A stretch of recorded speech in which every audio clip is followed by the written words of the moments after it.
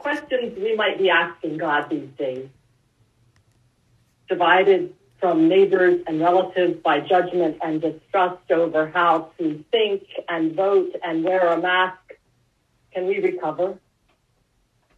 Is there a way out of our deeply rooted, persistent racism? And what about my own personal stuff? Am I making any progress? Into our questions, I bring you a story of hope, an image from Scripture of forgiveness and a new way.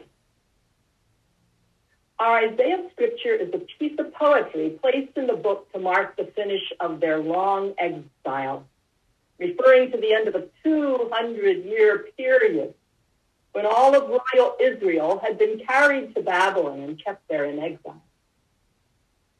200 years of asking those questions. God, is there a way out? Why has this befallen us? Have our sins chased you away forever? And into this desolation of exile, God speaks. And the very first word, the first word is comfort. Comfort my people. They've served their time. Their debt has been paid. Now they're free to move out of bondage and to find the road home. It is suggested that what follows in this poem is a conversation between various voices of those whom God has chosen as messengers. So we hear one voice crying out that a road needs to be prepared through the wilderness, a super highway, so that the triumphant God can lead God's people from exile back to their homes. Now, personally, I am one who likes the scenic road, the really high, winding mountain way, or ones that take us deep into the gorge because that's where the really great views are. But if one wants to make time, or go fast, or have all the people walking together safely, one needs the road to be leveled out and smoothed over and straightened up, a new road. And so great changes need to happen through the landscape so that God can lead the people all the way home. But then we hear another voice. The skeptical voice. The voice that remembers just how frail these folks coming out of exile are. They're like grass. Their constancy is like the flower of the field. How will they ever have what it takes for this long journey back to freedom? Now this doubting voice is met by another, a speaker who accepts the problem but counters it with a declaration of its own. Yes, the grass withers, but the word of God stands forever. And this voice goes on to remind us that the success of this triumphal homecoming does not depend on the strength of the people, but is rooted in the reliability of God. This God who has seemed to be defeated by the gods of Babylon is now coming in glory, ruling with a strong arm.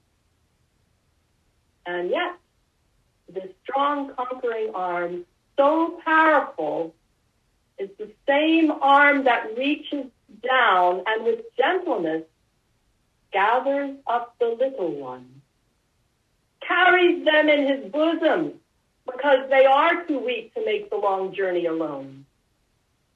And the same strong arm gently leads the mothers. The mothers. All those who have been working so hard to protect the vulnerable, now they too can be protected as the strong arm of God leads them gently. This word of comfort comes to us also in our times of exile. Our times far from where we long to be, in our times of failure and weakness and wondering and estrangement. While this passage doesn't directly talk of repentance, but begins with debts paid, repentance is assumed. how can we turn around to a new road without recognizing that the path we're on, the one that led us to Babylon, was not the way to victory? Perhaps 200 years was needed for Israel to come to that place of repentance. And our turning also can take so very long sometimes. As a country and as individuals, we change so slowly. But hearing the words that our debt is paid frees us to move ahead. Imagine hearing that all of your school debt, or your mortgage, or your credit card bills, or your medical bills have been paid in full. You no longer have them hanging over you. Suddenly, you are free to think of new possibilities because now you can use your resources for a new dream.